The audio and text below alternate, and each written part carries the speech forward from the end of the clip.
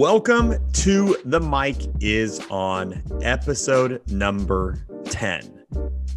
Now, I know what you're thinking. Those of you who've been listening in order or semi-order, you were thinking, what's wrong? Is the podcast not coming back? Why such a break?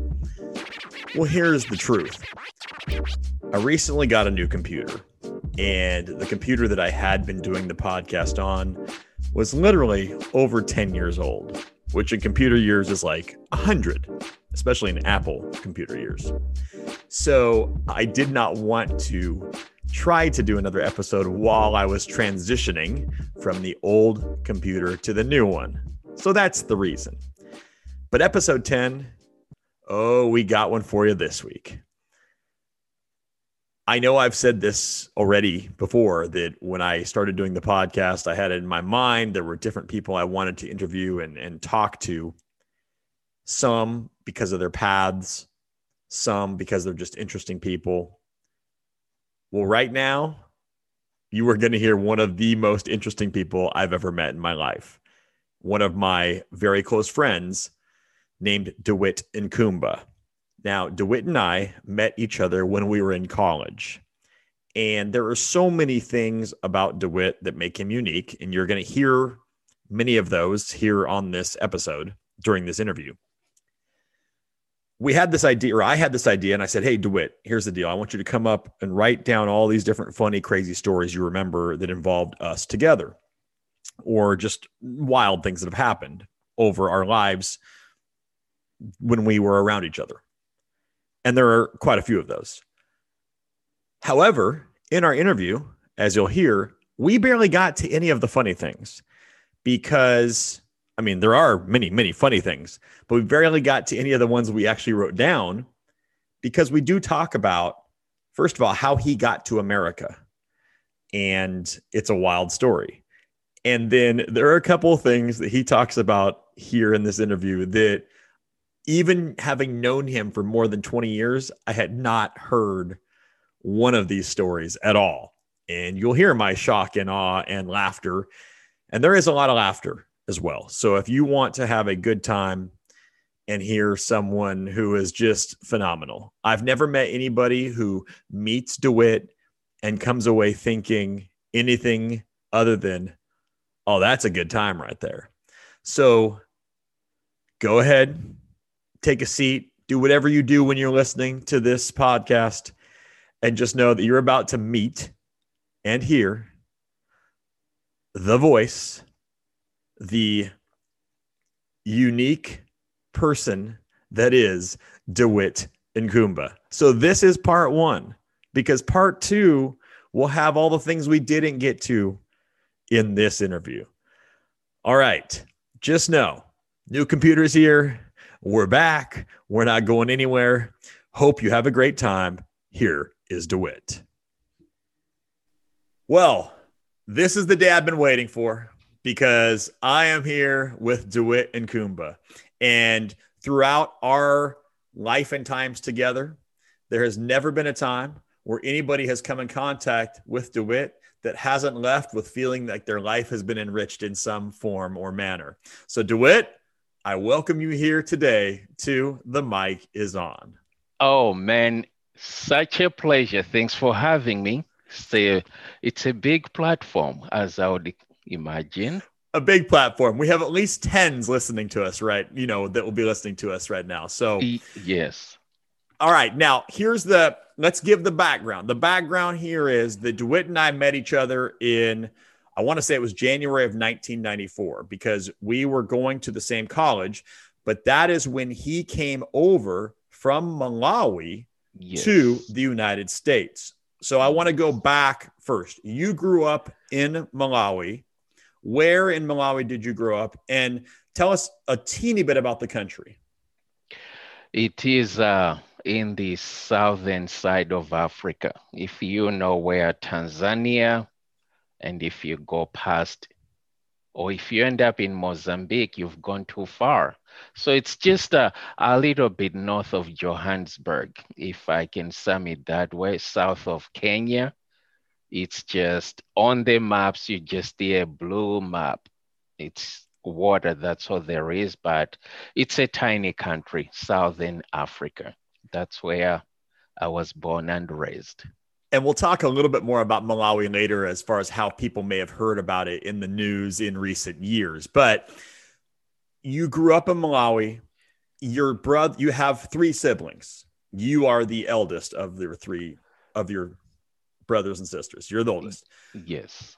However, two of them came to the States a little bit before you did, right? Yes. So tell us about how it came for you to be in the United States initially. Like, how did you initially get over here? Yeah. So just a little background. My parents, it's where we started our journey to America. They didn't pay a dime for me to be in America. Okay.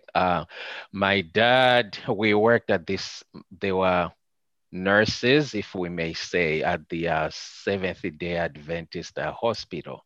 Okay. So working there, a missionary came from America. Okay. And happened to work with my dad through that time she was in Malawi doing her missionary term. Um, it just so happened there was a casual conversation. She said, hey, I would like to have some Malawi food. And my dad was like, wow, what do I fix for her? I will ask my wife. He comes home, asks my mom, and my mom say, yeah, we'll see what we can do. And what I later find out in life, they fixed her rice with scrambled eggs. That's it. And that was our ticket to America. That's where it all started. That's where it all started. So you're coming in, you don't know, but through the years, we were getting Christmas cards. We were getting chocolates. We were getting toy trains. We were getting fruitcakes from Collins Street Bakery in Corsicana. I remember that. Why? Because it was written at the back of that can. Collins Street Bakery, Corsicana, Texas.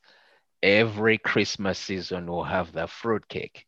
My, the whole country knew about the fruitcakes we were getting.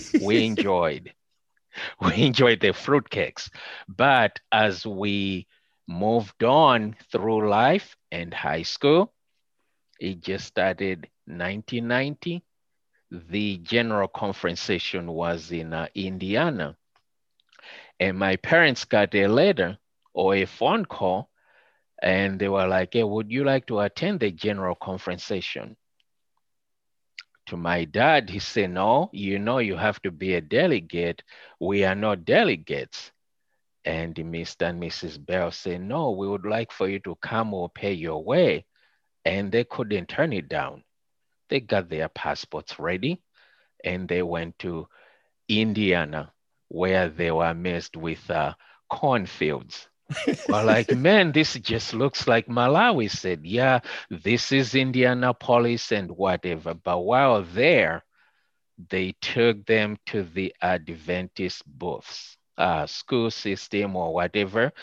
So they were able to see, they brought back Walla Walla brochure, Sierra or La Sierra. Is it La Sierra or Sierra? No, La Sierra. La Sierra, yeah. Keene, Oakwood, just all the universities from North America. We were just going through like, what is this? We didn't pay much attention, not knowing this was their plot. And believe you and me, a year or two later, 92, we were done with high school. I failed my high school exams. I'll be honest, I flunked it. And my brother and my sister, they passed it. And hey, we were just sitting there. My brother, for you to go to college in Malawi, you do not apply. You have to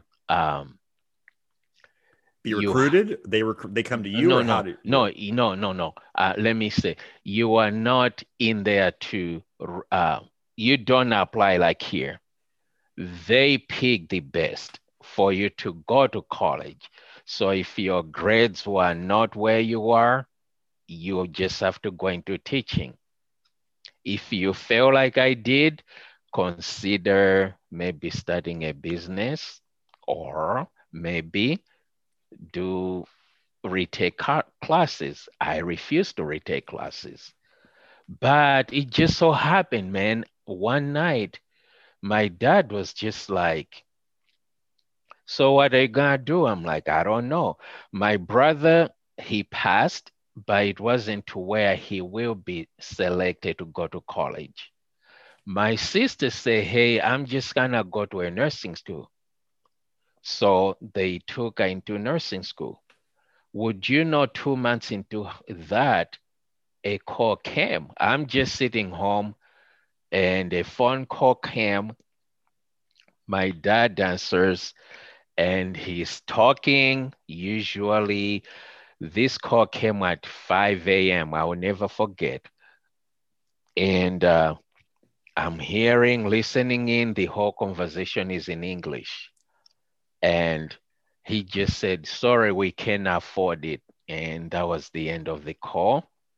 Hours later, the phone rings again. And that was like, hey, we're trying to follow up. After that call, actually, my dad started talking to my mom and say, that was Mrs. Wonderbell. She was asking if kids are ready for college. Are they in college? Are we able to send them to America for college? So I told her we can afford it.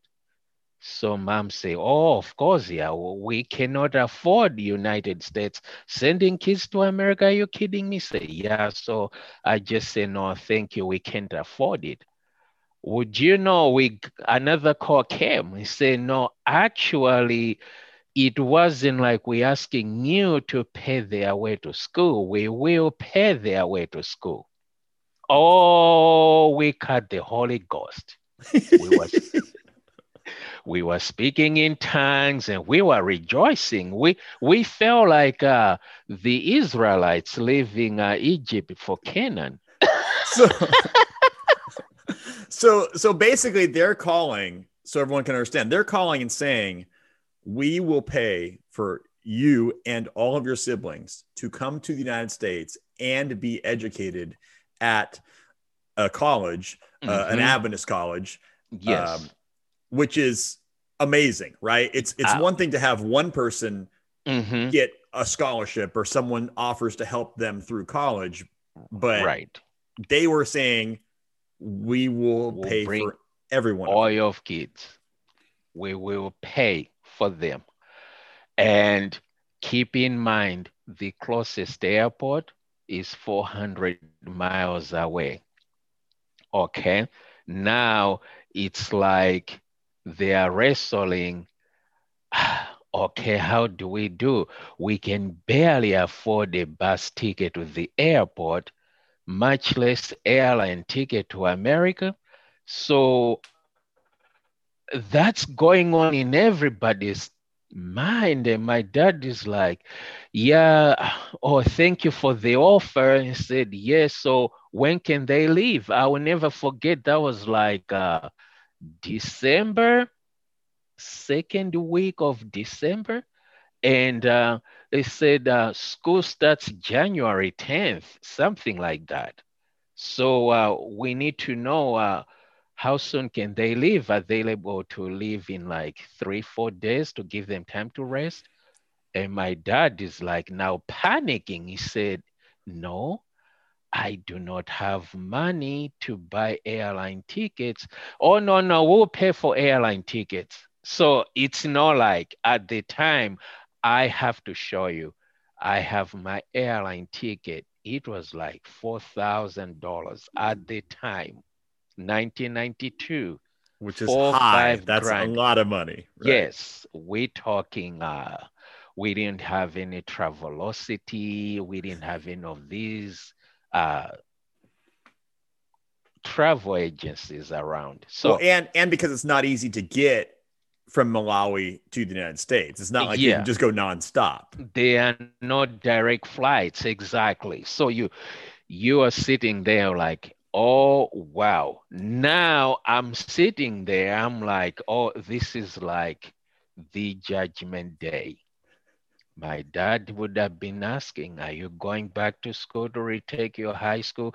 I told him flat out no. So he said, okay, so three kids from what we know took high school tests. He said, yeah, okay, we're sending three airline tickets. And my dad said, no, Dewitt failed his high school. So we don't. I'm like, man, so couldn't you just say yes? I could have gone to CTA. And CTA Yeah, so is a high anyway, school, right, connected to the college that we ended up going to. Yeah. yeah, I could have started from there just to be in America. And that was a motivation. Okay, So my you're so dad two was, so let me get this straight. So Derwin and Debbie, which are the two and next Debbie, siblings, so they ended up coming over then when? That was January of what?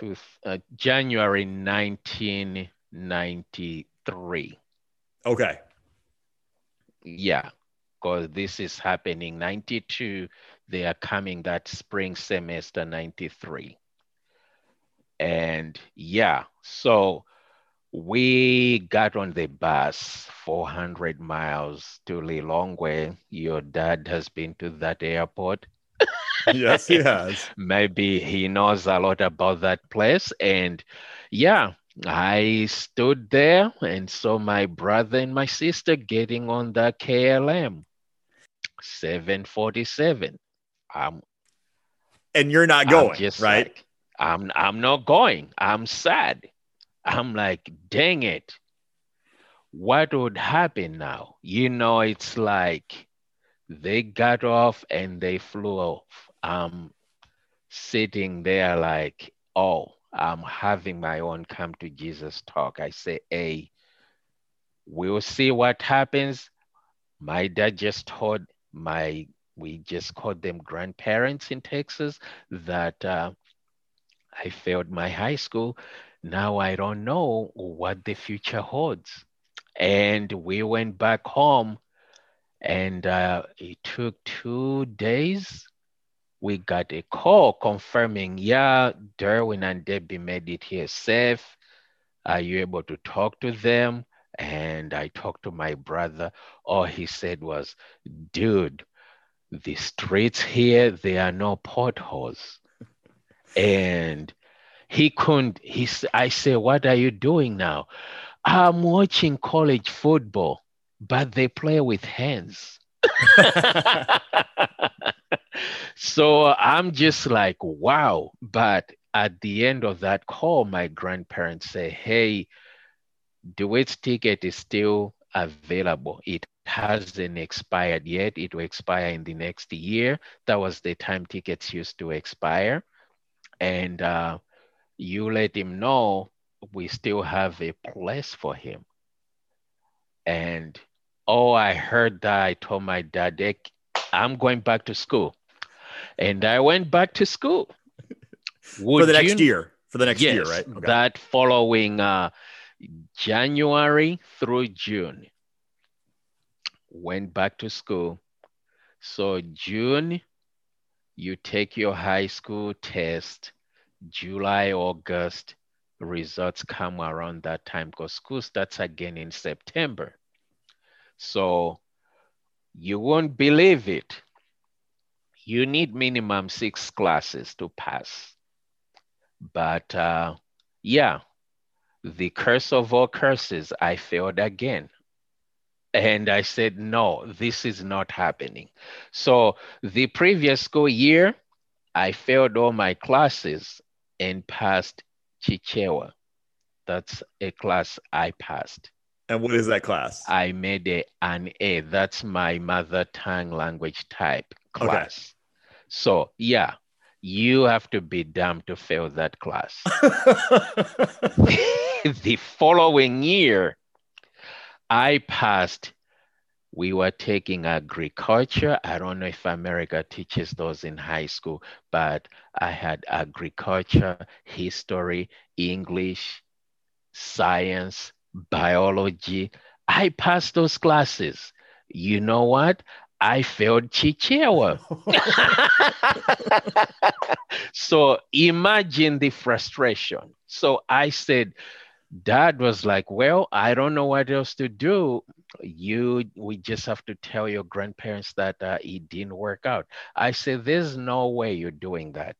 I know for sure if you take high school back to back, I didn't take a year off. I failed the previous year. I went to school the following year. They can take that class from the previous year and add it to this stack. Come on.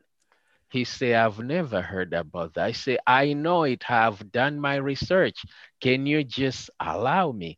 And he went and hesitantly did that. Do you know I was right? And he said, okay. And the call came and he said, yeah, do it. He failed again. But what happened is we can combine the credits from the previous year to this year, and then he will be considered as a high school graduate. Oh, that's plenty enough. Let me call Keen and then we'll do that. And within hours, they said, okay, Keen has accepted him. Here's the I-20. We're going to fax it and do whatever so he can travel. Oh my gosh, Mike, I was on cloud nine. So what month was that? Do you remember? That would have been, I got here December Of 93. 93. So that would have been around December 12th. No, December 17th. So it was right before you came. Yes. Okay, so let me break in and go a little backstory. So Derwin and Debbie, his younger siblings, they got there the previous year for second semester. And then I graduated from high school in 93. So now we can know ages of people here. So then I started at that same school, and this is Southwestern Adventist University in Keene, Texas. We'll talk about that location a little bit more later, possibly. I was And then there last night. Yeah. So I get there in August of 93. Derwin and Debbie, his siblings, had been there for, one semester. And then I remember Derwin, his brother, saying, oh, my brother's coming in, and this is right before Christmas because we were going to come home at Christmas time back. I was going to come back to California because this school's in Texas. And so then you get there, like I say, right before Christmas in 1993, correct? Yes. So I got to Keene, dead campus. Everybody's gone home. Well, let me back up even before we get to Keene. Yeah. What were your first thoughts? Do you remember? So you land, you're in America. Yes. First time they pick you up at the airport to take you to Fort Worth because that's where your sponsors or grandparents, as we'll call them here, live. Yeah. Yeah. Do you remember like the first things you saw or what was amazing to you at that point? The first thing was the highways. I'm seeing multiple lanes, no potholes like my brother noted. I say, wow, there's no dust. I got here at night because I missed a flight in Schiphol Airport. Schiphol, okay. Is it Schiphol or Schiphol? Schiphol, yes, in Amsterdam, right? Amsterdam, yeah. I know that word better. Yeah. So anyway, I did. I missed a flight. Delta Airlines was supposed to connect me from KLM Delta to DFW. And I missed the first flight. So I arrived at night instead of daytime. So I went to bed and I woke up. The first thing I noticed, trees without leaves. I said, what is going on in America? So I asked my grandmother if I can water her trees because they were dry. And she said, no, it's called fall season and winter. Trees shed leaves. And but spring, right around March, they will start shooting back. So I went to Keene and there were just leaves all over. The campus was dead. So I'm asking my brother, where is everybody? I thought you said they are students here. It's just you and my sister. He said, no, there are few people that are around, like the Country Santos, a few friends from Bahamas. Yeah, they were there just Basically all the hanging people out. who had come over from other countries, right? Because pretty much everybody else went home during Christmas. So it was Yeah, essentially you, your brother, your sister, and then other yes. students that are from other countries that can't go home during break. Yeah. So the way just sitting there. So I'm like, oh, okay. Said, yeah. So um, I had to get my own campus job, and I was working in the custodial department, cleaning the buildings, vacuuming. I will never forget at Maybe Center, Mrs. Morrison had asked me, oh, you gonna go vacuum the Maybe Center? So we got on a golf cart. I'm just like, what kind of car is this? And we went there with the vacuum cleaner in the back. I'm holding it. I'm like, oh, this is America. We got to Maybe Center, and she said, yeah, let me open these rooms. All you need vacuum the hallways, the offices, make sure you take out trash because some of the staff are still working. So I'm doing that. I walked in the auditorium. I'm looking on the floor. All I'm seeing is chocolates, all kinds of candy. I said, this is not manna, but what is this? So it's like hard candy all over, Kit cars and so Kit Kats and stuff. So I said, huh. So I collected them and put a pile. And when Mrs. Morrison came, I say, somebody lost this. I found this. I don't know whose this is. And I gave her back the candy. And she said, oh, they were having a Christmas farewell party. So they were spreading candy all over the auditorium. So that's what dropped on the floor. So yeah, you can trash that away. I say trash candy. Say yeah, you can put them in the trash can. I say no. My pockets will be trash can. And yeah, I went. I went to my room, Mike, and I had moment with that candy. All of See, these are stories I don't even know yes, because, literally this is right after you get to campus, right? Like this is, you yes. know, we're not talking like, okay, you got to America and this is like 5 weeks later. This is right then because it's during Christmas break. And so you immediately start working. Mm-hmm. And I don't know if kids that go to college now, like I have no idea how colleges work as far as that goes, right? But on the campus when I was there, Yeah. of course, most students did some kind of on-campus job, especially if they were trying to pay for some of their education or they just wanted to have any kind of spending money. But yeah, Yes. so this brings us in. So we come back from Christmas break. That's my freshman year of college. And then at some point during that, like I said, I get back in January, I meet you. And I Mm-hmm. knew your brother and your sister already. And somehow, over the next few months, obviously we all had good friends, but we started becoming friends Yes. and seeing each other. And there are so many funny things. And you can tell already by having listened to a little bit of what Dewitt's saying, just the way that you speak, because you guys learned English, right? It wasn't like you came over here not speaking English. You had proper English from the beginning, but you didn't have Mm-hmm. slang English. And that's one of the hardest things for people Right. to pick up. So when you Yes. first come, I remember you and your brother saying this, that you did what to help learn English? You were watching one specific TV show. Seinfeld. So tell the And story. yeah, Yeah.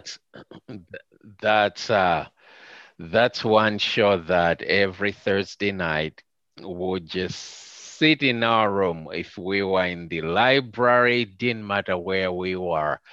Thursday night, it was time to go to our room, sit and watch Jerry Seinfeld. 30 minutes. My goodness, that was the best moments of my life. Just seeing how, you know, catching up with the sense of humor, because, I used to watch Full House and stuff before Seinfeld. Those are like the show. None of that clicked sense. It didn't make any sense at all. But as I advanced, this will be like maybe 3, 4 years into. That's when. But prior to this, it was just like, oh man, we had late night shows. Those are the things that we were accustomed to watch. David Letterman, Jay Leno, and Senior Hall. It Yeah. depends. Yeah, it depends who is stopping by our room. But for the most part, we used to watch David Letterman, and yeah, that was the coolest. Yeah, well, and what people I think don't realize sometimes is if you were going to another country, right? Because we don't envision ourselves going to another country, but you come, you know English, but to get used to just the whole lingo and how people talk and what slang is and all the different types in English is really difficult. And Yeah. not to mention, you're also in Texas where some of the people have heavy accents as well when they Yes. talk. Yes. And oh my, that was worse. 'Cause for the most part, everybody, it was like so fast to me. I had to, I had to stop and say, what did they just say? But yeah, Bob Hadley, it was easy to conversate with Bob Hadley, late Bob Hadley. But yeah, the rest, it was like, man, what did they just say? So it's just like, I think the blessing on that from the get go, we knew Steve Stafford was always around. And that was the men's 'Cause dean. That was the the men's dean. men's team. Yeah, so him, we would conversate on daily basis. How are you doing? How are you adjusting? Are you feeling okay? Yeah, so that was like, oh man, I'm slowly transitioning and hey, what's going on? Hey, what's up? It took me a while to call him Steve, because back where I'm from, you don't call people by their first name. So I used to just say, Mr. Stringfellow, I have a question. And he had to stop me all the time. I say, hey, just say Steve. Oh, okay, Steve. Yeah. I mean, there's so many things that you had to get used to, right? Coming Yes, over. And one of the other things was when you came over, that was in the height of the Dallas Cowboys being dominant in the NFL. Well, it was the Cowboys and 49ers essentially back in that in era the of the 90s. 90s. And when Yes, you first came, you already mentioned you didn't know anything about American football initially, but yes. you got fully into it. Do you remember how that first began? Yeah, so it just, my grandparents were diehard Cowboys fan. So they taught us how the plays, what they meant, just the general concept of it. Because I was just like, okay, so what's going on? 'Cause I'm used to watching soccer and transitioning from soccer to football, football to basketball. Oh my gosh, that was it was like hard to follow, but then to me it was just fun when people are getting hit or slammed all over. That was the entertaining aspect of it. But to get first in 10, second in 10, those were like things that it took me a while to grasp. Why are they saying first in 10 or fourth and inches? And uh, what does this stand for? Oh, it's a safety. Oh, okay. So it's like they had to bring like the books and show us, okay, this, when you see a ref doing this, this is what it means. And when they say this, when they do this, it's encroachment. So I said, then I'm just like full blown football fan. and I'm meeting you, a Niners fan, and man, that was like a very good thing to have, like the rivalry. I'm like, so you like the Niners? Yeah. And then I'm meeting the Packers. Then I'm meeting all our mate was like all over. I enjoyed that aspect of meeting people from other states, and I ended up friends with them because Sunday was just a day when football games are going on. You can't see anybody walking around campus Sunday afternoons. Oh no.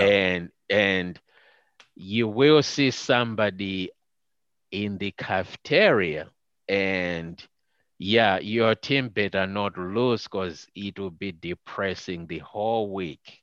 Yeah. Oh, I remember those days. Yeah. And now this I want to touch on this before we get into other crazy funny stories, because this is something I think that for anybody out there, it will help them understand that you cannot just have natural assumptions about people. Because here's the thing. DeWitt came over in 93. And of course, you still have your accent that you had your entire life, right? When you're speaking English.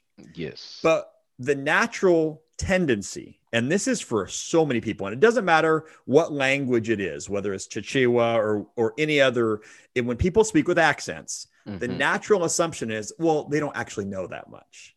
Or, oh, Yes.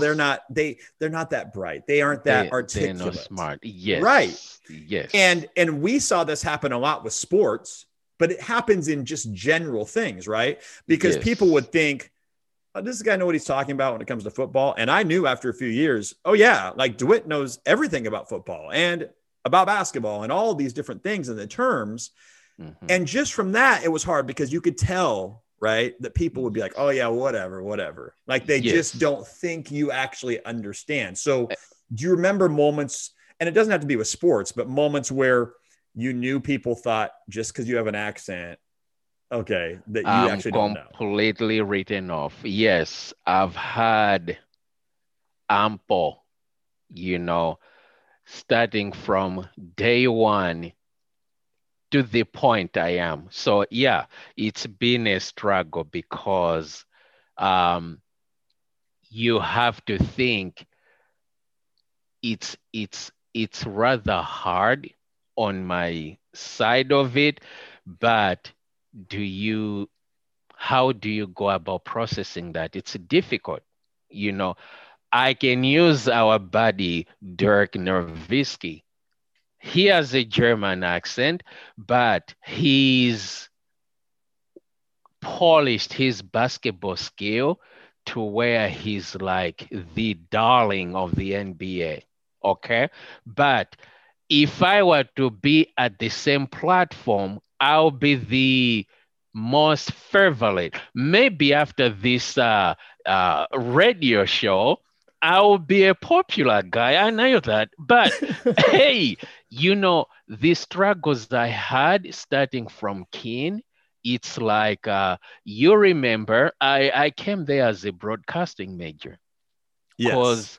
because we coming from Malawi where there were no televisions because the former president did not like televisions, and it was almost like a crime. So people would come over, those who are well to do, they'll come overseas, buy a VCR, a TV set, and go home and watch VHS. But you have to be rich to do that. My parents couldn't afford a radio. We were so poor, Michael, growing up. We were we would have we would dry radio batteries in the sun. We'll hear, oh, there's a show coming, but the batteries are dying. So we have to put them in the sun. Some told us that putting the dead batteries in the sun recharges them. So this was before rechargeable battery people figured it out.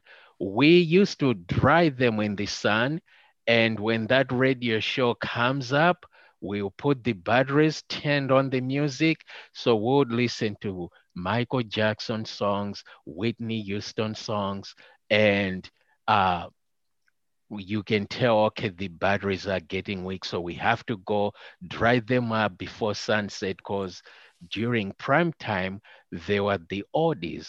It's how today I love the Beatles, because my dad used to listen to the Beatles and he would tell us, oh yeah, this is, so it's like a special program, if you may say, the oldies. Right. Okay, so you got a time you're listening to the oldies, but we were so poor, we kind of knew those things.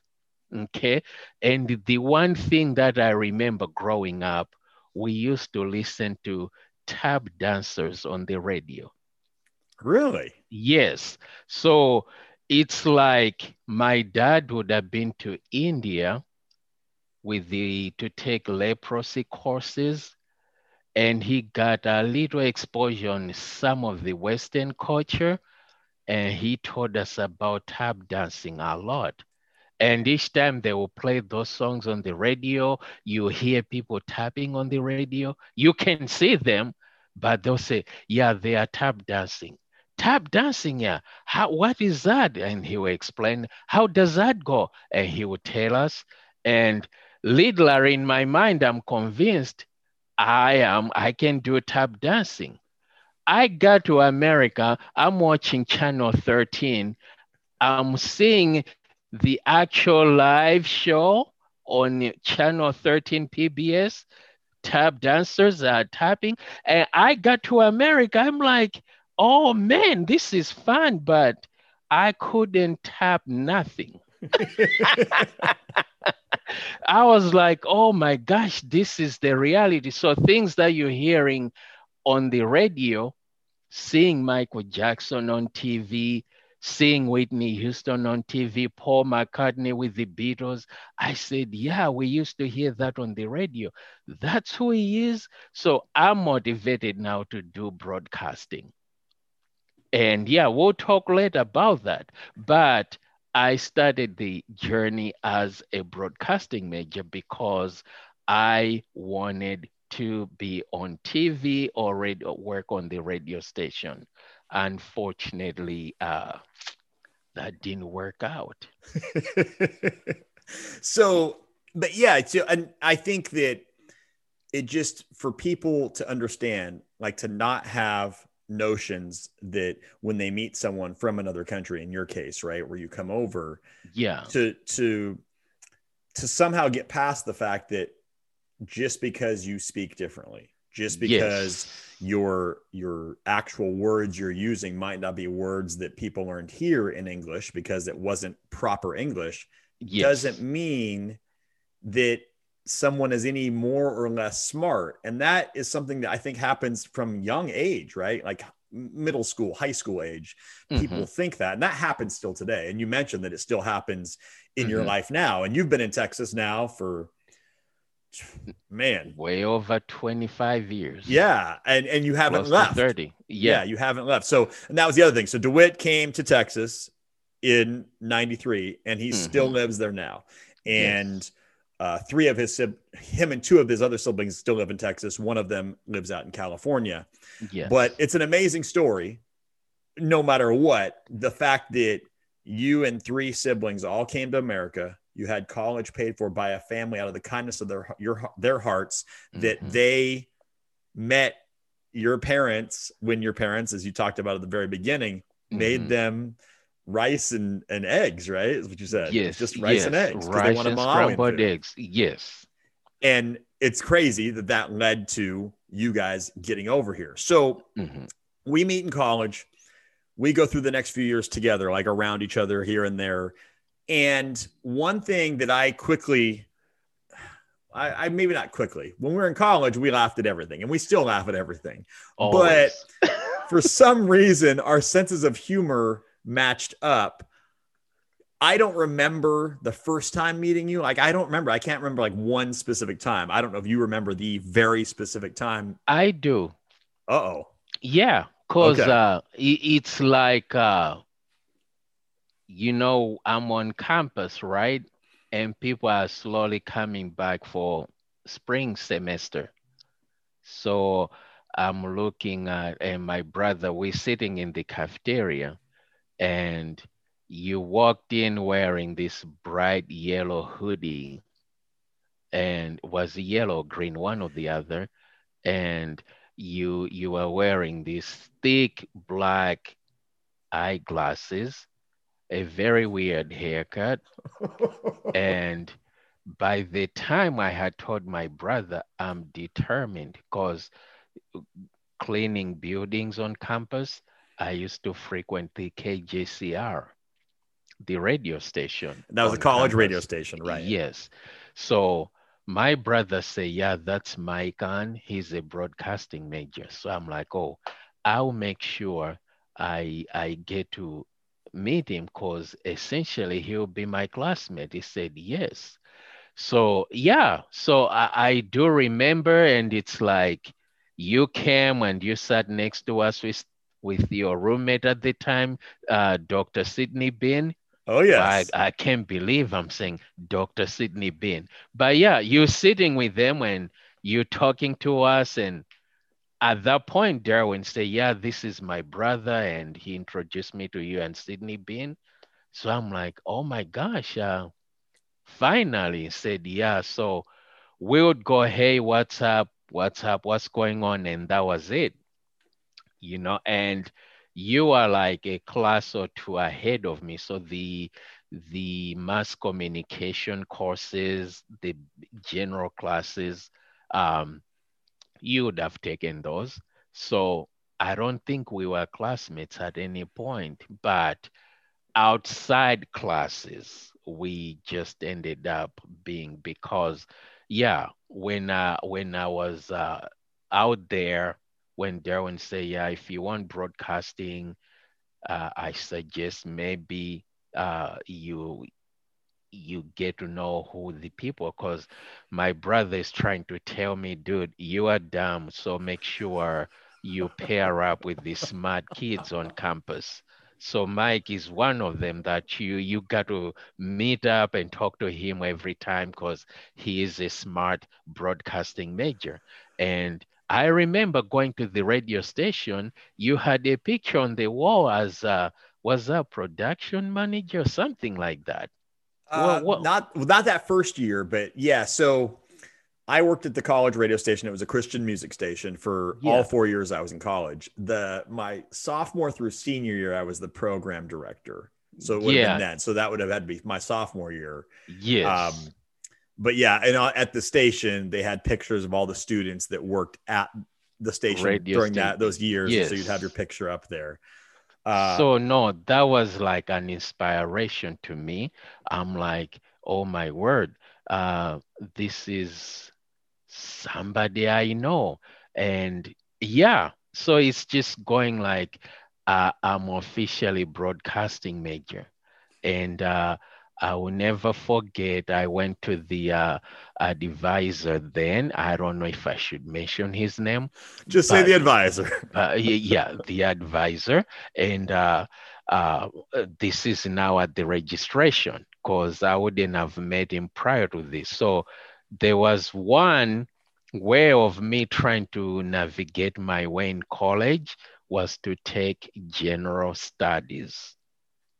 General studies would just make me accumulate all kinds of hours.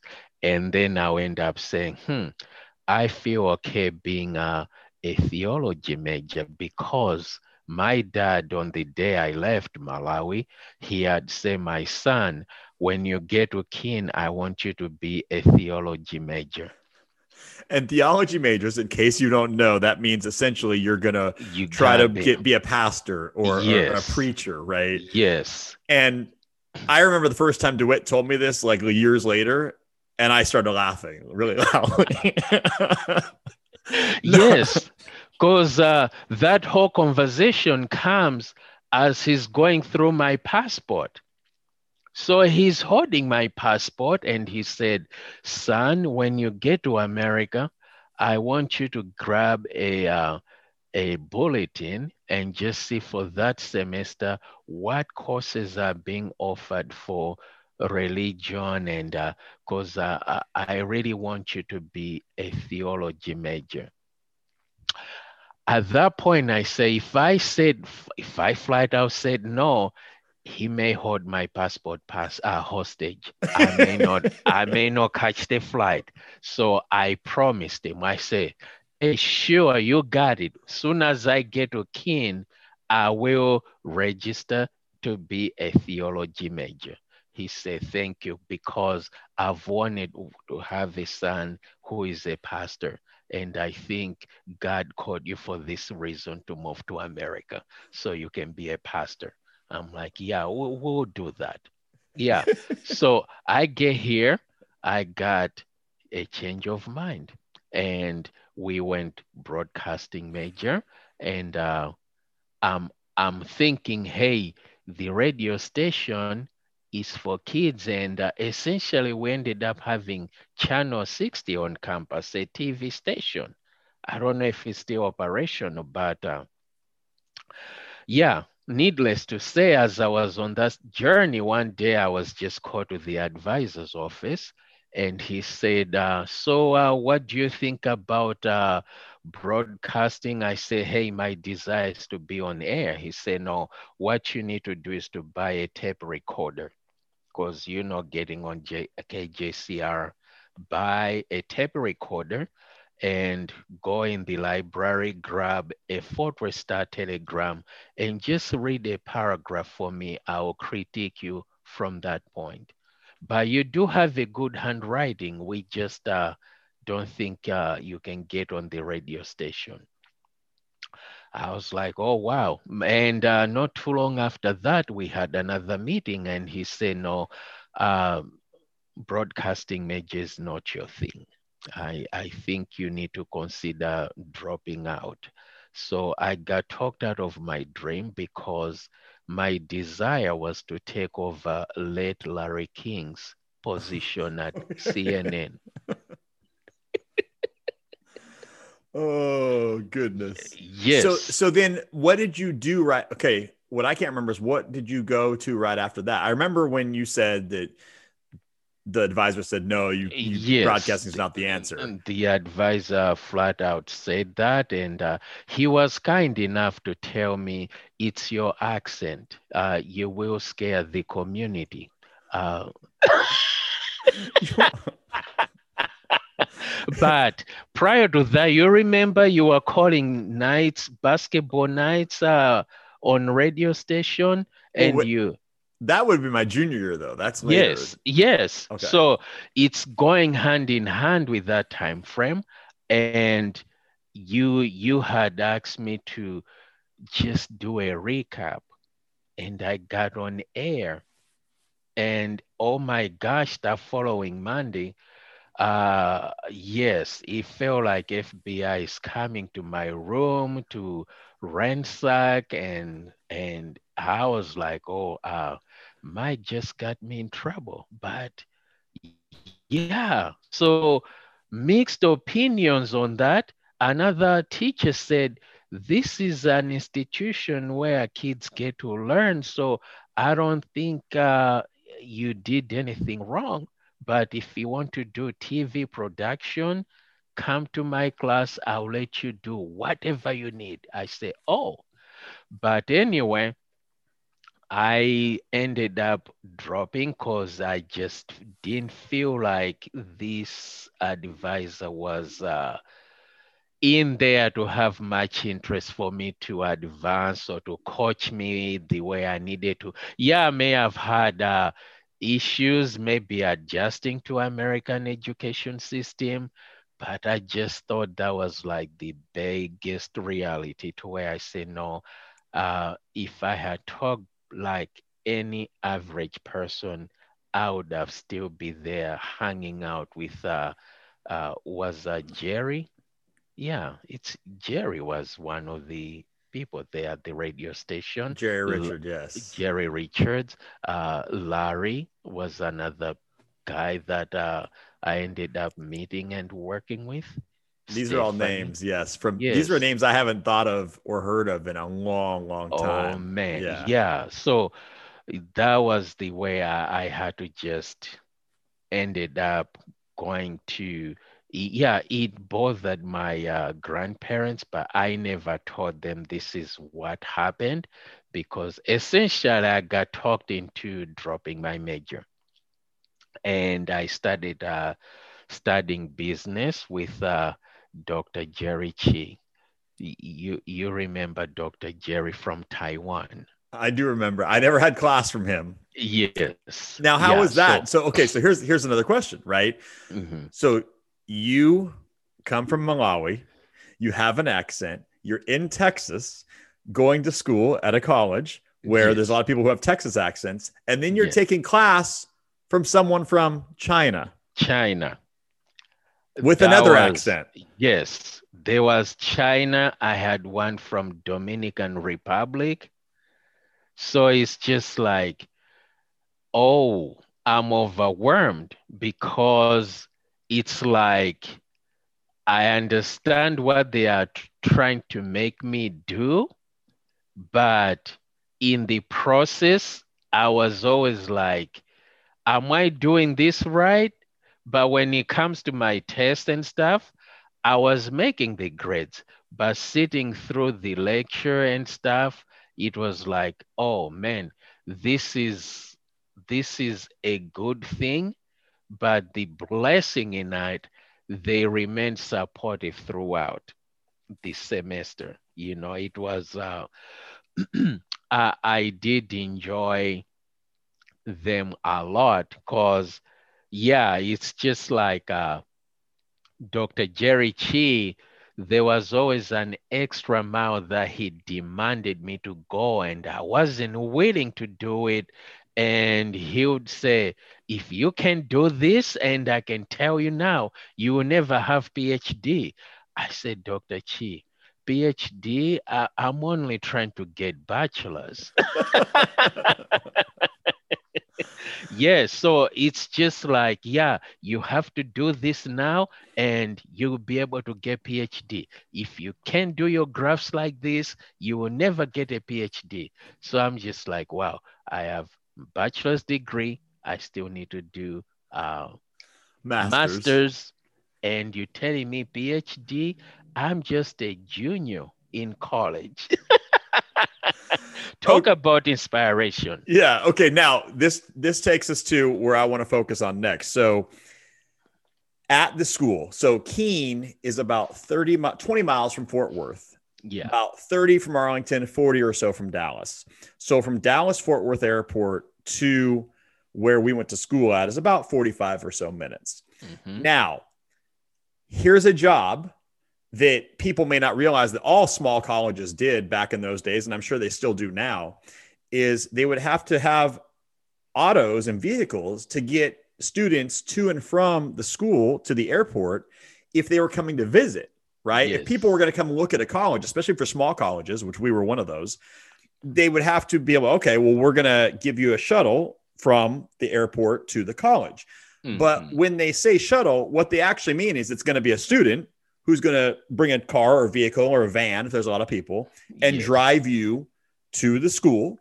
And then after you do your visit, whether it's a weekend or a day or two or three, then they'll drive you back to the airport when you need to go back, because otherwise Yes. they wouldn't be able to get people to come visit the school.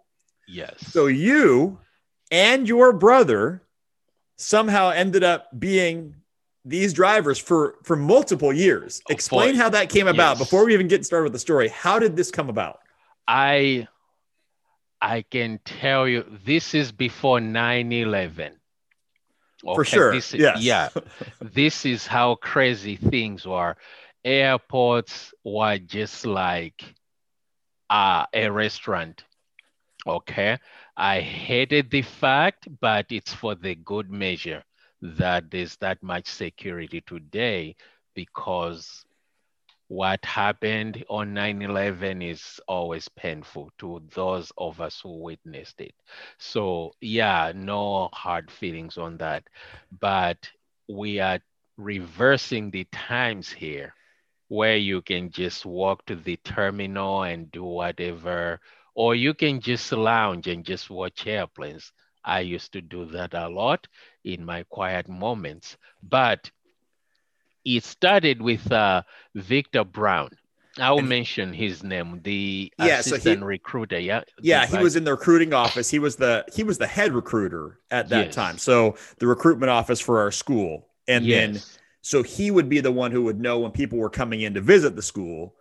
So then yes. okay, so take us next. Cause What's yeah, cause he was all over South America and just say, hey, so and so is coming. But one day, Victor Brown, I don't know where he was. He called his secretary and said, the cheapest ticket I got, I had to fly out of Austin, but I've gone to all these countries. I am too tired to land in Dallas and fly to Austin to pick up my car and drive up to Keene. So he didn't know what to do. I don't want to spend the night in Austin. I'm too tired. When this airplane lands in Dallas, I just want to go back to Keene. So I say, yeah, we all know what happens when you are away from your wife. You got to go home, but be around home, enjoy some home cooked food. Anyway, the plan I plotted with Victor, I've never said it before, but if he was here, he would tell you this is not a joke. It's a true story. okay? So Victor Brown had told Tina, he That was his said, secretary. the secretary said, um, are any of those Nkumba brothers around? Derwin wasn't there. And when Tina called me, she said, hey, is Derwin there? I said, no, Derwin is not here. What's going on? There's something that I need to talk to him. I need him to pick up a car from the airport. So I said, oh, okay. Are you able to do that? Do you know why she asked for Derwin? Because Derwin had a driver's license. I did not have a driver's license. So I offered my help. I say, hey, I'll be a good Samaritan. I'll help you in any way you want. He said, okay, come on up. We're going to drive to the airport and meet Victor Brown. We're driving to airport, Tina and I, and now she's telling me the plan. She said, soon as Victor gets out of the airplane, he's going to be to Terminal 12. So he's getting out of Terminal A, Gate 8, and he'll go to 12, and he's supposed to go to Austin. So my heart stopped pumping, Mike. It's 7 p.m., okay? And I said, you say what? He said, yeah. So this is what Victor wants to do. He will give you his boarding pass. You didn't need a license because this is before 9/11, Right, right? right. So he will hand you his boarding pass. And when it's time to get on the airplane, you will fly to Austin, pick up his car, and drive it to Keene. I have I never heard this story said, before. no, man, true story. So I'm nervous. I said, geographically, I know where Austin, Texas is. Right, it's 2 hours. From It's Keene, where two would you and go? a It's two and a half half hours. hours. Yeah. Yes. So I say, I know where Austin is, but I'm praying, how do I end up to Keene from Austin? Do I take 35 south or do I go 35 north? I know it's 35. Is it 35W? Say, yeah. So in all my mind, man, all I'm visualizing, it's that weather maps on a local TV channel where they just show traffic, highways. So I say, this is gonna be interesting. What if I end up on a one-way route and cause a head-on collision? I just committed to this, Lord. I have no license. So, hey, Victor Brown got out and he had his arms over my shoulder, and Tina Botsford, and we walking. And he's yeah, keep your boarding pass. Yeah, just keep it. Keep it. He used to call me Big D. Big D, here's your boarding pass. So he hands me his boarding pass. So he says, yeah, it's 12A. Just pay attention. You know why he's saying pay attention? At the time, they didn't have the boards around the airport. You have to listen if there are gate changes. So I'm listening and I walk to 12A. Lo and behold, I ask, is this where we're connecting to Austin? They say, yes. Okay. I'm sitting there. I had no cash on me.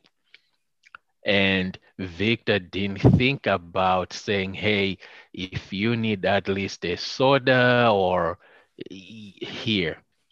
No, he's just assuming. But he said, we are going to adjust your time card for all this stuff. Oh, okay. I flew to Austin, Texas. Victor said, when you get there, I parked on the southwest corner of the airport. I was wondering about that. I was like, how in the world were you going to know where he parked? Yes, he just said southwest corner Meanwhile, on the airport. You've never been to Austin. Austin, I Ever. just hear, yeah. Well, my grandfather worked in Austin, but I've never been to Austin, much less to the airport. So he's saying southwest corner of the parking lot. I go there, I say, Victor Brown.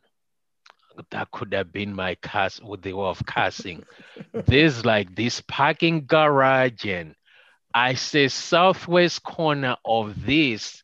Somewhere here is Victor Brown's car. And then he said, the back door, all doors are locked, but the back passenger door, the keys are under the floor mat. What?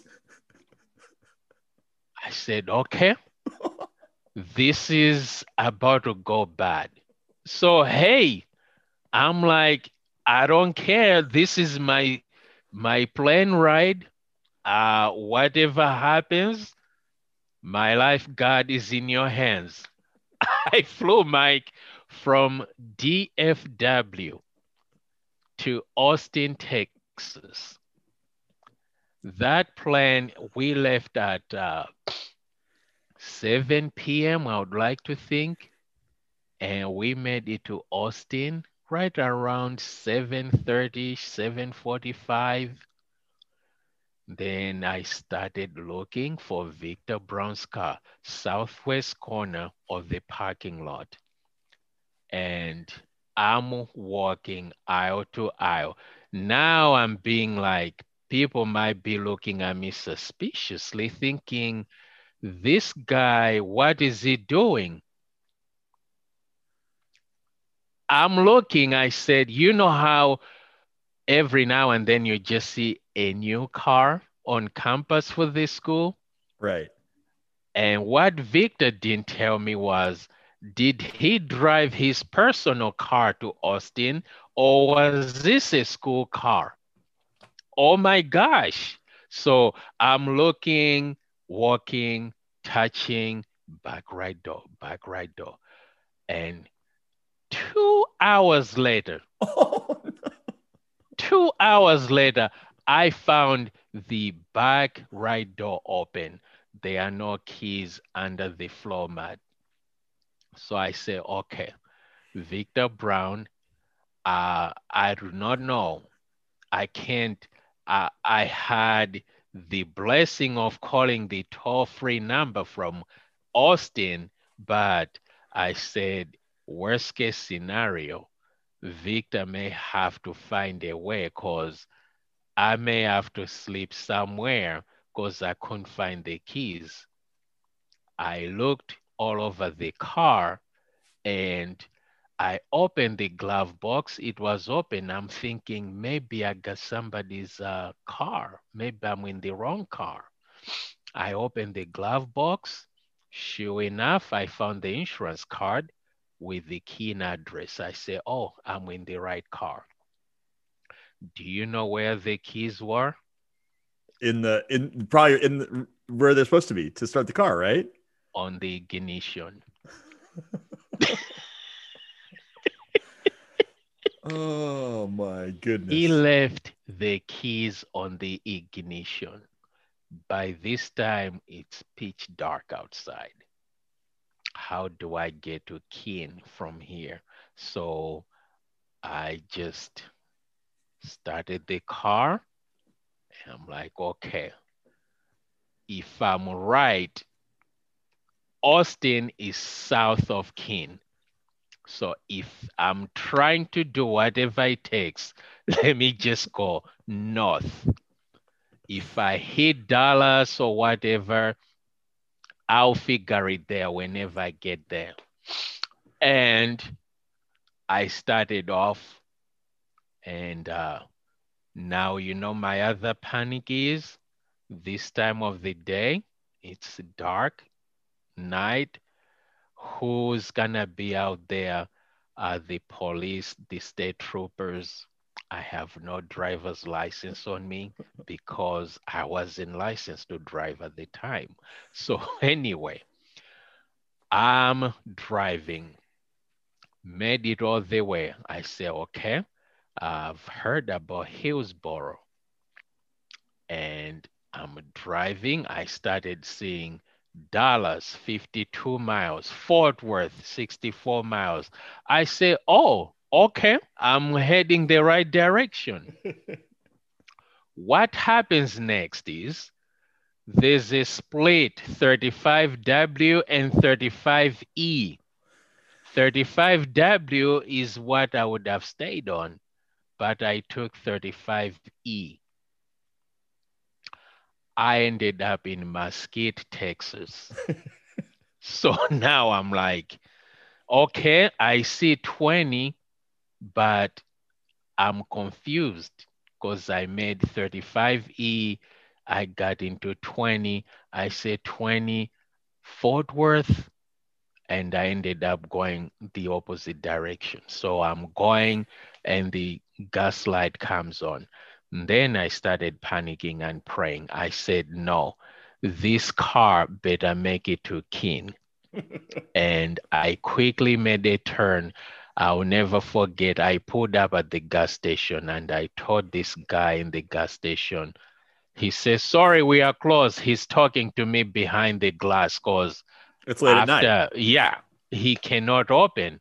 So I say, look, I need gas, but I do not have money. He said, where are you going? I say, I'm going to Johnson County, Keene, Texas.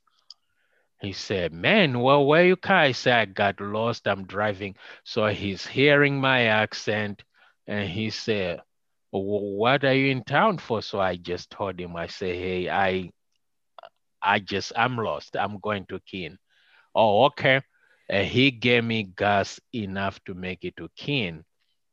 And he said, do you know your way to Keene from here?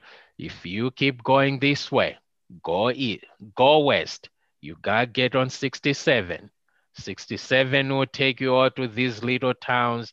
I know where Johnson County should be there in Keene. I said, oh, okay. But in my mind, I said, no, I'm just gonna go all the way to Fort Worth. And then it will be easier for me to navigate my way to Keene.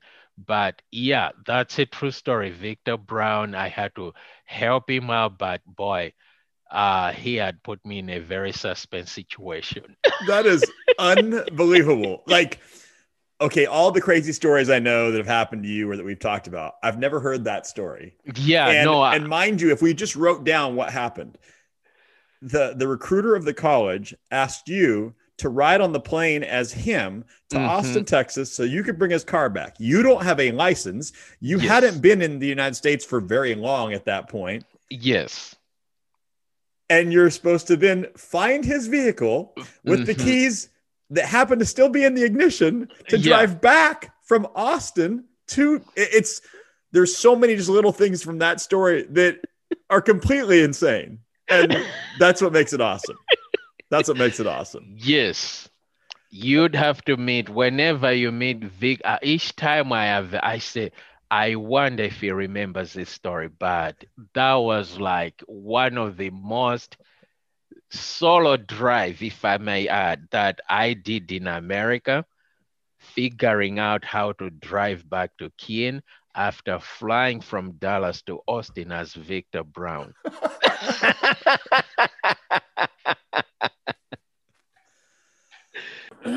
That True story story. is well, I know it's true. I can't believe I'd never even heard it before. Okay. So now we talked about the first time you ever drove, coming back from Austin.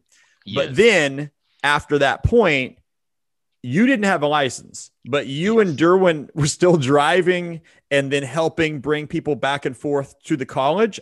Is that what happened after that? Yes, so now that was like my interview or segue into being a school driver, you know.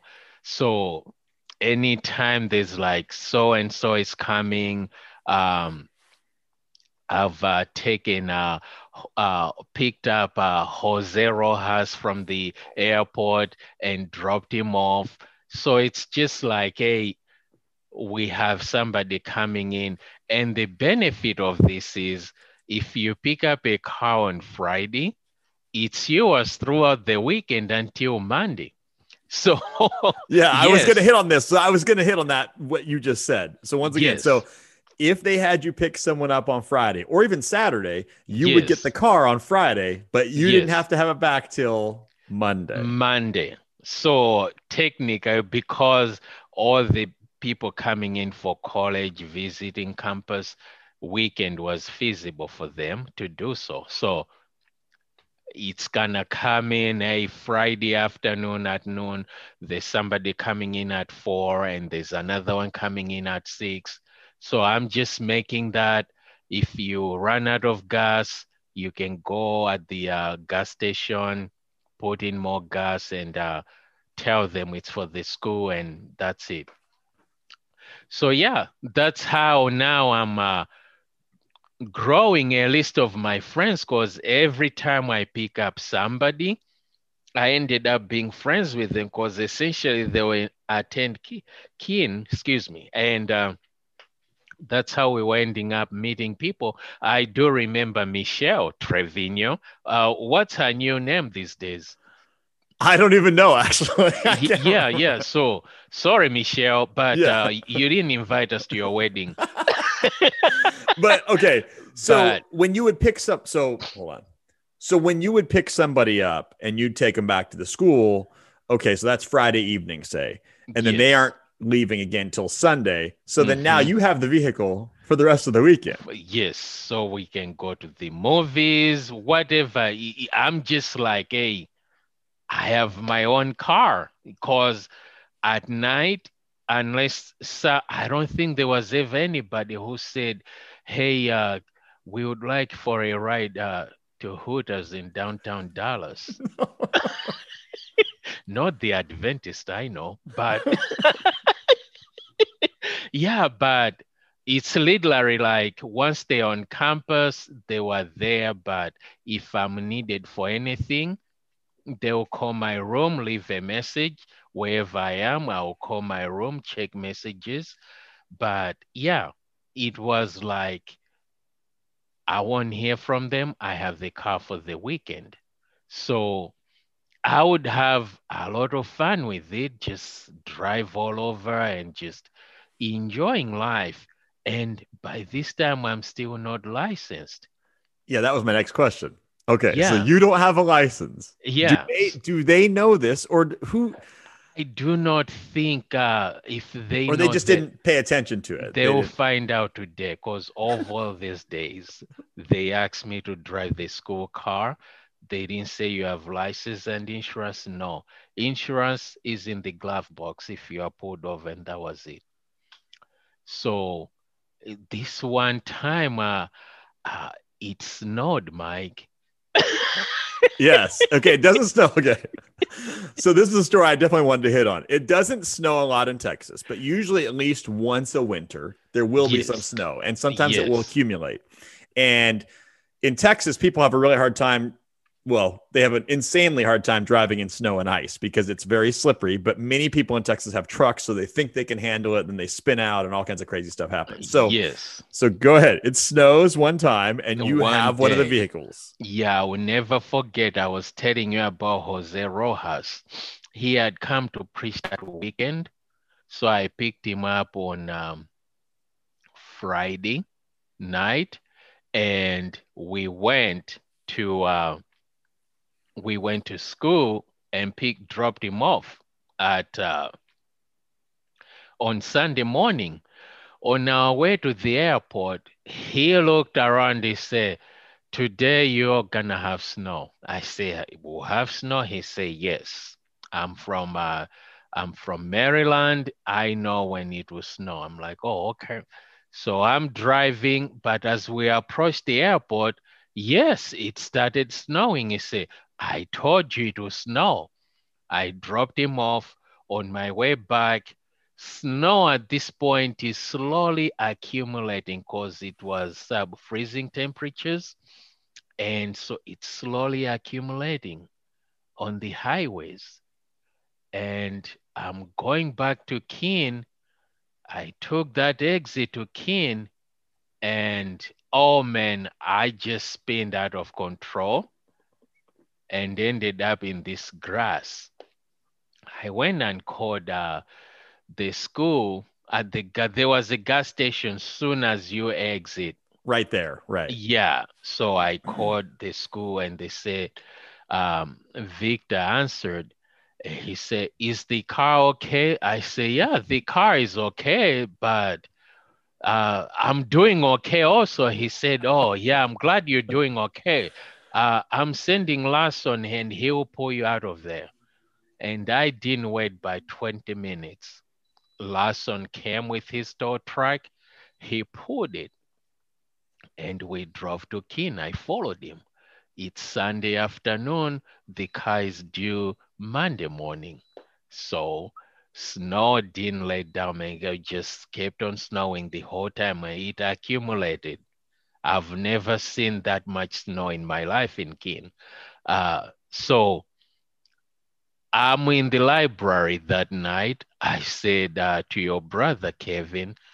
Kevin was like, "Man, let me run to my room." I say, "Hey, I have a car. I can drop you off." And Kevin said, "What?" Say, "Yeah." So he said, "Let's go have fun with this." So we got on the car, library parking lot. I'm going there. It's like, It's a big parking lot, and it's essentially empty yes, on the weekends because the library is not. No it's, one. No one has a car that's over there. yeah. So I'm driving and I said, maybe this is where I turn because I can barely see the curbs and stuff because snow has just leveled all that up. So next I'm like, I'm approaching this radio station, the building before radio station. I don't know what the building was. It was the But TV station. Well, it was where they had classrooms, and there was like that was a yes, TV and station was at. the advancement office, I think Yeah. they were there. Yeah. So I'm like, Lord, this car may end up in that building because there's too much gas I applied and I turned the wheels. And next we're going sideways and the car is still moving towards the building. And next I just felt like this thing going. So Kevin says, "Everything okay?" I say, "Yeah, I think everything is okay." I kept on driving and I dropped him off at Maya Hall. I'm being arrogant to check and see if the car is okay. I say, "It's okay." And I drove back to Hamilton Hall, men's dorm, parked. I went in the room like nothing happened. I sat there and I said, maybe I should just drop the car right there where the school parks their cars. I did that, and that afternoon, Monday afternoon, Victor said, "Hey, Big D, you have the car keys?" I say, "I dropped them off in there." "Oh, here they are." And he called me 20 minutes. "What happened to the tires?" So I said, um, I don't know what happened. One is flat and one has a bulging side. Come look. So I went and looked. "I want you to change that tire and take that car to Lawson." And so I drove to Lawson, and Lawson said, "Both of these rims are bent. They are damaged. They need to be replaced." And Victor said, "Would you like to tell me what happened?" I said, You told me the car was fine, but what happened?" I didn't tell him that when I lost track, I said, maybe when I lost control earlier in the day. And Larson said, But if you ran in the grass, there's no way you can damage the rims this bad because the axle is a little off. Something else may have happened to this car." I'm sitting there like I didn't do anything. So I'm changing the tire, and who shows up? Kevin. Well, not only that, I drove by because this was my senior year. So this is like a couple years later. So this is my senior year. If my brother was at the same college I was, and we were rooming together. So I didn't know the story from the night before. I see you changing the tire out in front of Hamilton Hall, and I'm like, what in the world? And so then I tell Kevin, and he's like laughing or whatever. So because I didn't initially know that story. Then later he told me, and I was like, oh, Dewitt was fixing the tire out in front of the door. But this is just a small thing, because eventually you did have your driver's license. But the fact that you and your brother for years, now Derwin did have his license, but for years, you guys were driving, you would have vehicles on the weekend. I mean, you had access to go places. It was just quite a time. And it was different times because we didn't have cell phones weren't a thing back then, not yet. So when you were out of sight, you were out of mind. Like people weren't. They won't know where you are. And do you know that one time there was somebody coming from Modesto? They couldn't let you use the van because you were considered a minor at the time. So they ended up giving me a van, and we went and picked up the students from Modesto visiting. It was for a basketball tournament. Basketball tournament. Yeah, I remember that. So I was like, oh my, I'm doing all this, no license. If I crash this van, man, this is bad. But no, God saved us, and hey, we're talking about it today. Nothing bad happened. That's true. Although some people are gonna try to find out about this now and go, what in the? Oh yeah, it was a long time ago, guys. Yeah, it's 25 years ago. With the statute limitations is gone. It's out. You can persecute me. Now, a couple funny stories, because here's something else that happened, and I remember you telling me this story, and I can't remember the exact specifics from it, but it had something to do with, because DeWitt had so many crazy things happen to him, but it's something to do with orange juice, and it was. What's the orange juice story? You poured orange. Oh man, there's one thing that it's coming back to me right now. It's coming back to me. You don't have to go into detail. Yeah, I can confess to the world. This is something my dad, before I left, he said, no, I need you to start trimming your temper because, son, you are short-tempered. But I guess I don't see it whenever until, it was very easy. You push that button, man, I'll let you have it. Yes. But I cannot tell you how many times my brother has been around and just seeing me beating up people in the Hamilton Hall. He said, dude, you can get deported. I said, I don't care. He started it. I don't care. But this one time, it was one of those he say, she say. And I ended up getting wrapped in this. So I'm like,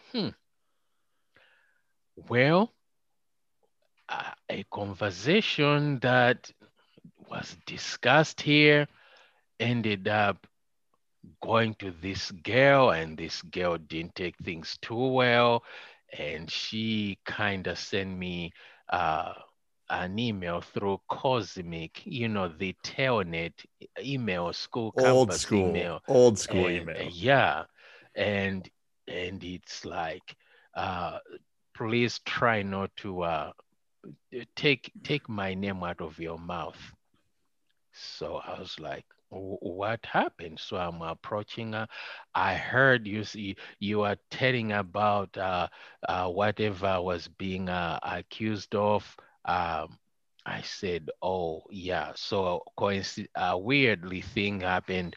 This girl may have forgotten to clock out, and Dale Henny found out. So he was just like, hey, if you're gonna be doing this, we won't be around each other. I need honesty. If you're leaving the office, clock out. Okay. This is the office that you worked at on campus. Yeah. In addition to the So vehicles, this is different. yes. So it's just the little multiple jobs I had on campus. So I found funny when how Henny's approach to the whole thing.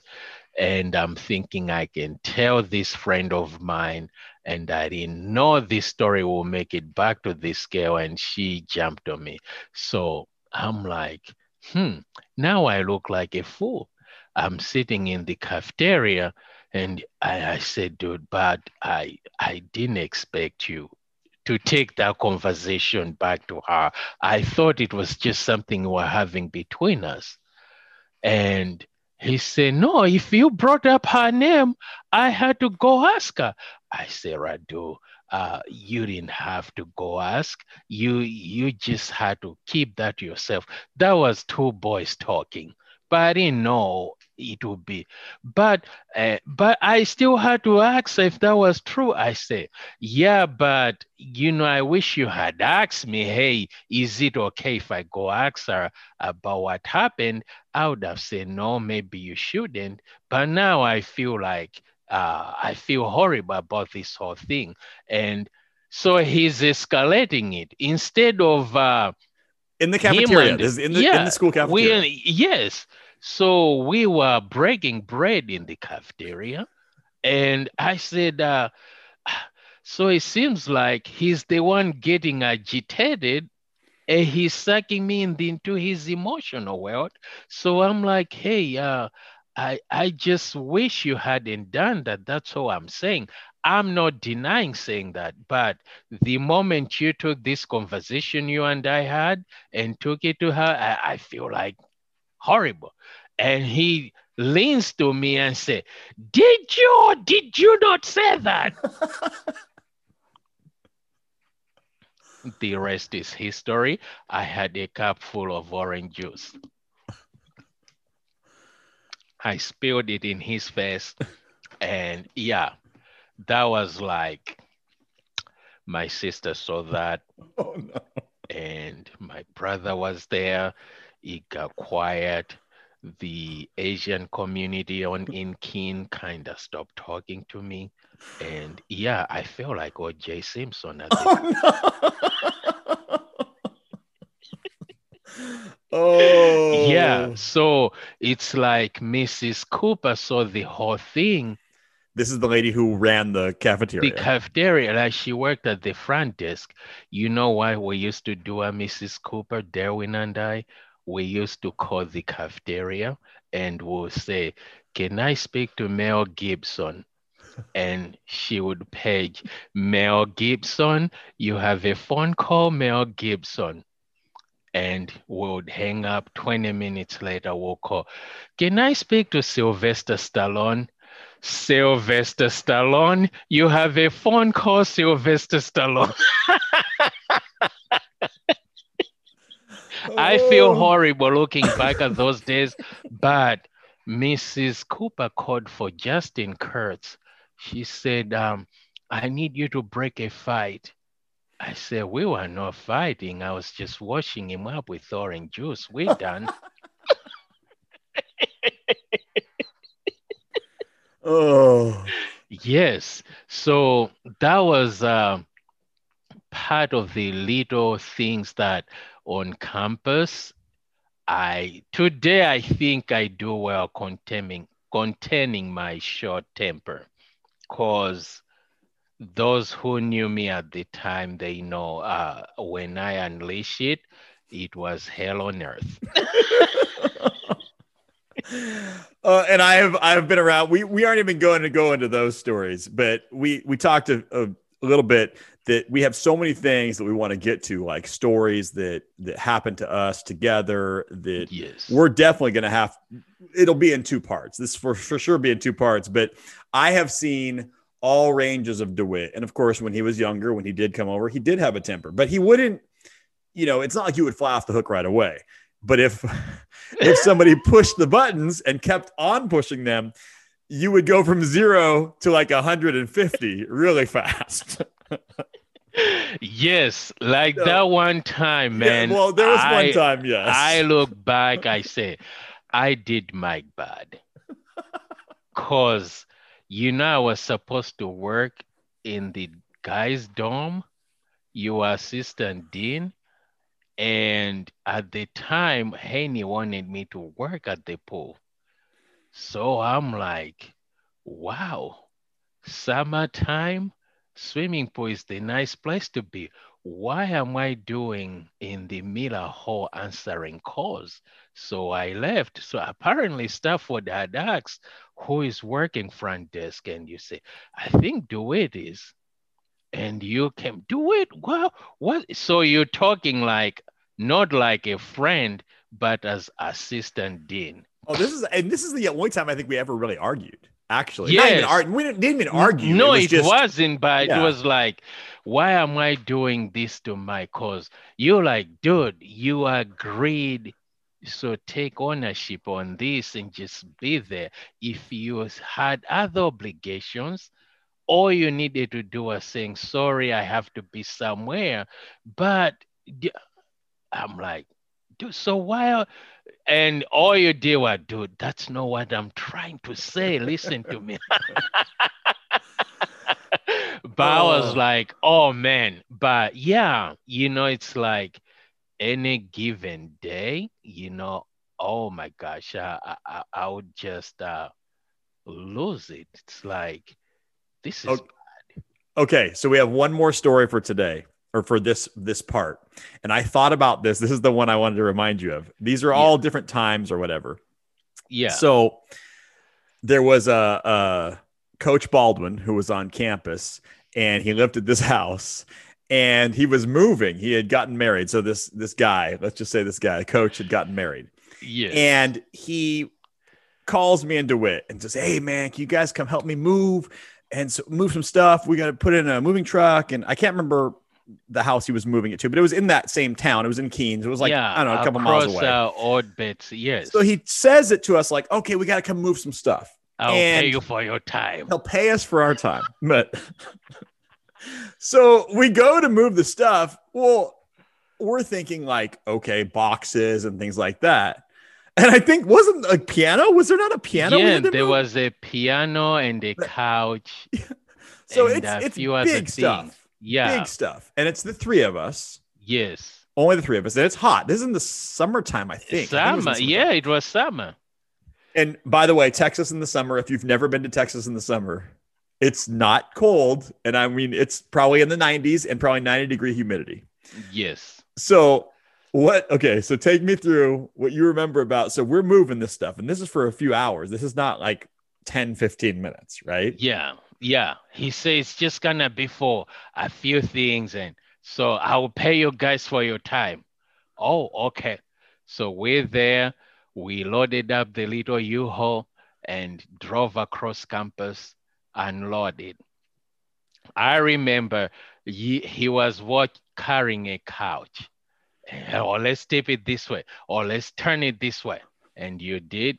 And next I heard Brent said, sorry, bud. And he let his end go. So it's like you're still holding it and you go, I said, sorry, but he did all that and gave us a bottle of Gatorade each. Yeah. Well, so at the end, he goes, yeah, let's go down to Old Betsy Market and I'll get you guys a Gatorade. Yes. And we were looking at each other like, You are paying us for our time. Gatorade? Gatorade. I thought about that today. It was the Wow. best. It was the best because, of course, DeWitt and I talked about that for well, still years on end about the fact that we were moving a whole bunch of stuff. I mean, we're sweating or whatever, and he was like, "Hey, man, here, you guys come out and choose a Gatorade. I'll get you guys a Gatorade." Yes. Like I was hoping you would drop a 20, Brent. A Yeah. 20. Maybe I can go to Fort Worth and have time at the AMC movies. But no, a bottle of 18-ounce Gatorade. Yeah. Okay. So one final thing we have to get to before we finish today was about First Walk, which is a Chinese takeout place that is in Yes. Cleburne, Texas, which is this town right near the college. We used to go there all the time. It was like it's still the best place in the world. They had full meals for $4, like full packed up meals for $4. And I used to love the way they would talk in there because it was a Chinese family who essentially like lived in the restaurant. We thought for a while we didn't know where they lived, and they Yes. opened it up. It started while we were in college. It opened in the early night, or I guess it'd be 93, 94, somewhere in that range is when it opened. Mm-hmm. And we would go there all the time, and we loved it. And people from the college would go there all the time too because it was First Walk, Yes. and everyone had funny sayings from there. And one of my favorite things was that when you would order, I feel pretty confident about understanding other languages. But mind you, we're in Yes. Texas. There's people who have never been around anything but white people. And Yes. then, of course, they're going into First Walk. And I remember one of the funniest things was when we go in there, and after you'd order, they'd go, "Sosa dosa?" And people would kind of look around. And it took me a couple times to realize they were asking if you want soy sauce or duck sauce. But they would Yes. say like "sosa dosa," and there's people who didn't have any kind of other culture in their life. They're like, "What? What did they ask me? Yes. What?" That guy was crazy. Do you remember that one time he offered you a job? Yes, I got He offered a said, job. yeah, he offered you a job at First Walk. You work with us First Walk. So I said, can I get a job? No, you're black. Oh, it was out of But control. I Well, 'cause understood his argument because he was like, yeah, you need to work here. You need to work here. I was like, oh, Well, but and no, he told me, he goes, you work here, no tax, under the table, cash, cash. I was like, yeah, I don't think I can have a job here. Oh, but yes, we had such man. good times. And that restaurant, so it's just like a hole in the wall place, but it's called First Walk, and still Mm-hmm. it's great stuff. It's But what still they would there. do is they would put checks on the wall where you would order at the desk at the table there, or sorry, not the desk where you'd go and Mm-hmm. order, and they would have checks up there. And I remember seeing those, like, what in the world are these checks for? And then Yes. they were bounced checks. So they would put all these bounced checks up on the wall, and then we would start looking at them. It was like going to a post office looking at the criminal pictures, right? Yeah. We'd look at those checks, and sometimes we would recognize names on those checks. I know Vez was there. We would see And names of people we knew, and we'd be like, "Oh, I from know who this King. person is." Yes. And this funniest thing, when our friend saw it, Chippy told them, he said, I know where this guy live. He was money. He hasn't that check bounced. Where does he live? Chippy gave them directions, man, and they showed up to his house, the whole 9 yards, to collect $7.59. You bought fried rice and you bounced the check. We need our money. It was that lady and their son was translating. Oh man, those times were the best. Yes, Those man. times, I'm First telling Walk. you, if you have never been to Keene in the 90s, you missed out. I feel sorry when I go there. I was in Keene last night. I saw a lady being attacked by Chihuahua. What? A Chihuahua is just mauling this lady and she's screaming, help, help. And Chihuahua didn't stop. And he took the ever present King cops. They showed up and they restrained the Chihuahua. and Chihuahua told the King Cops, he said, I'm tired of wearing Bill Cosby shirts and sweaters. Okay. Yeah. So this Dewitt is going to come back. So this was just the starter today, but I wanted everyone to just get a taste of what it's like, because we wrote down different funny things, or we're coming up with different funny stories that happened to us in our lives together. Yes. That we felt like needed to get told. So you just heard the beginning of that today, but Dewitt, I just want to make sure to say thank you so much for starting us off, because we're going to be back. We're going to be back. This was great. It just felt like we've been talking for 20 minutes, but it's been 2 hours. Almost, yes. Almost, wow. Yes. Well, listen, that's awesome. I enjoyed it. All right. Well, that will do it for episode number 10. I told you would not regret listening to an interview with Dewitt. And in the second part, which will be coming out soon, we will discuss many things that we have written down, stories that trigger laughter. As you heard, a lot of laughter here on this episode and interview as well. Even as I was listening back to it, I was laughing out loud enough that my wife called and told me to be quiet because our kids were in bed and she wanted me to not wake them up. Yes, good times, right? So look forward to that coming up.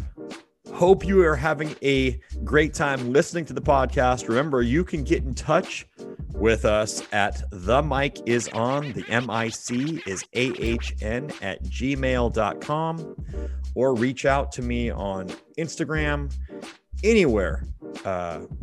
Questions, you can always send those in, because we have another question and answer episode coming out very soon as well. So hope you enjoyed it, and we are out of here. So we will see you later.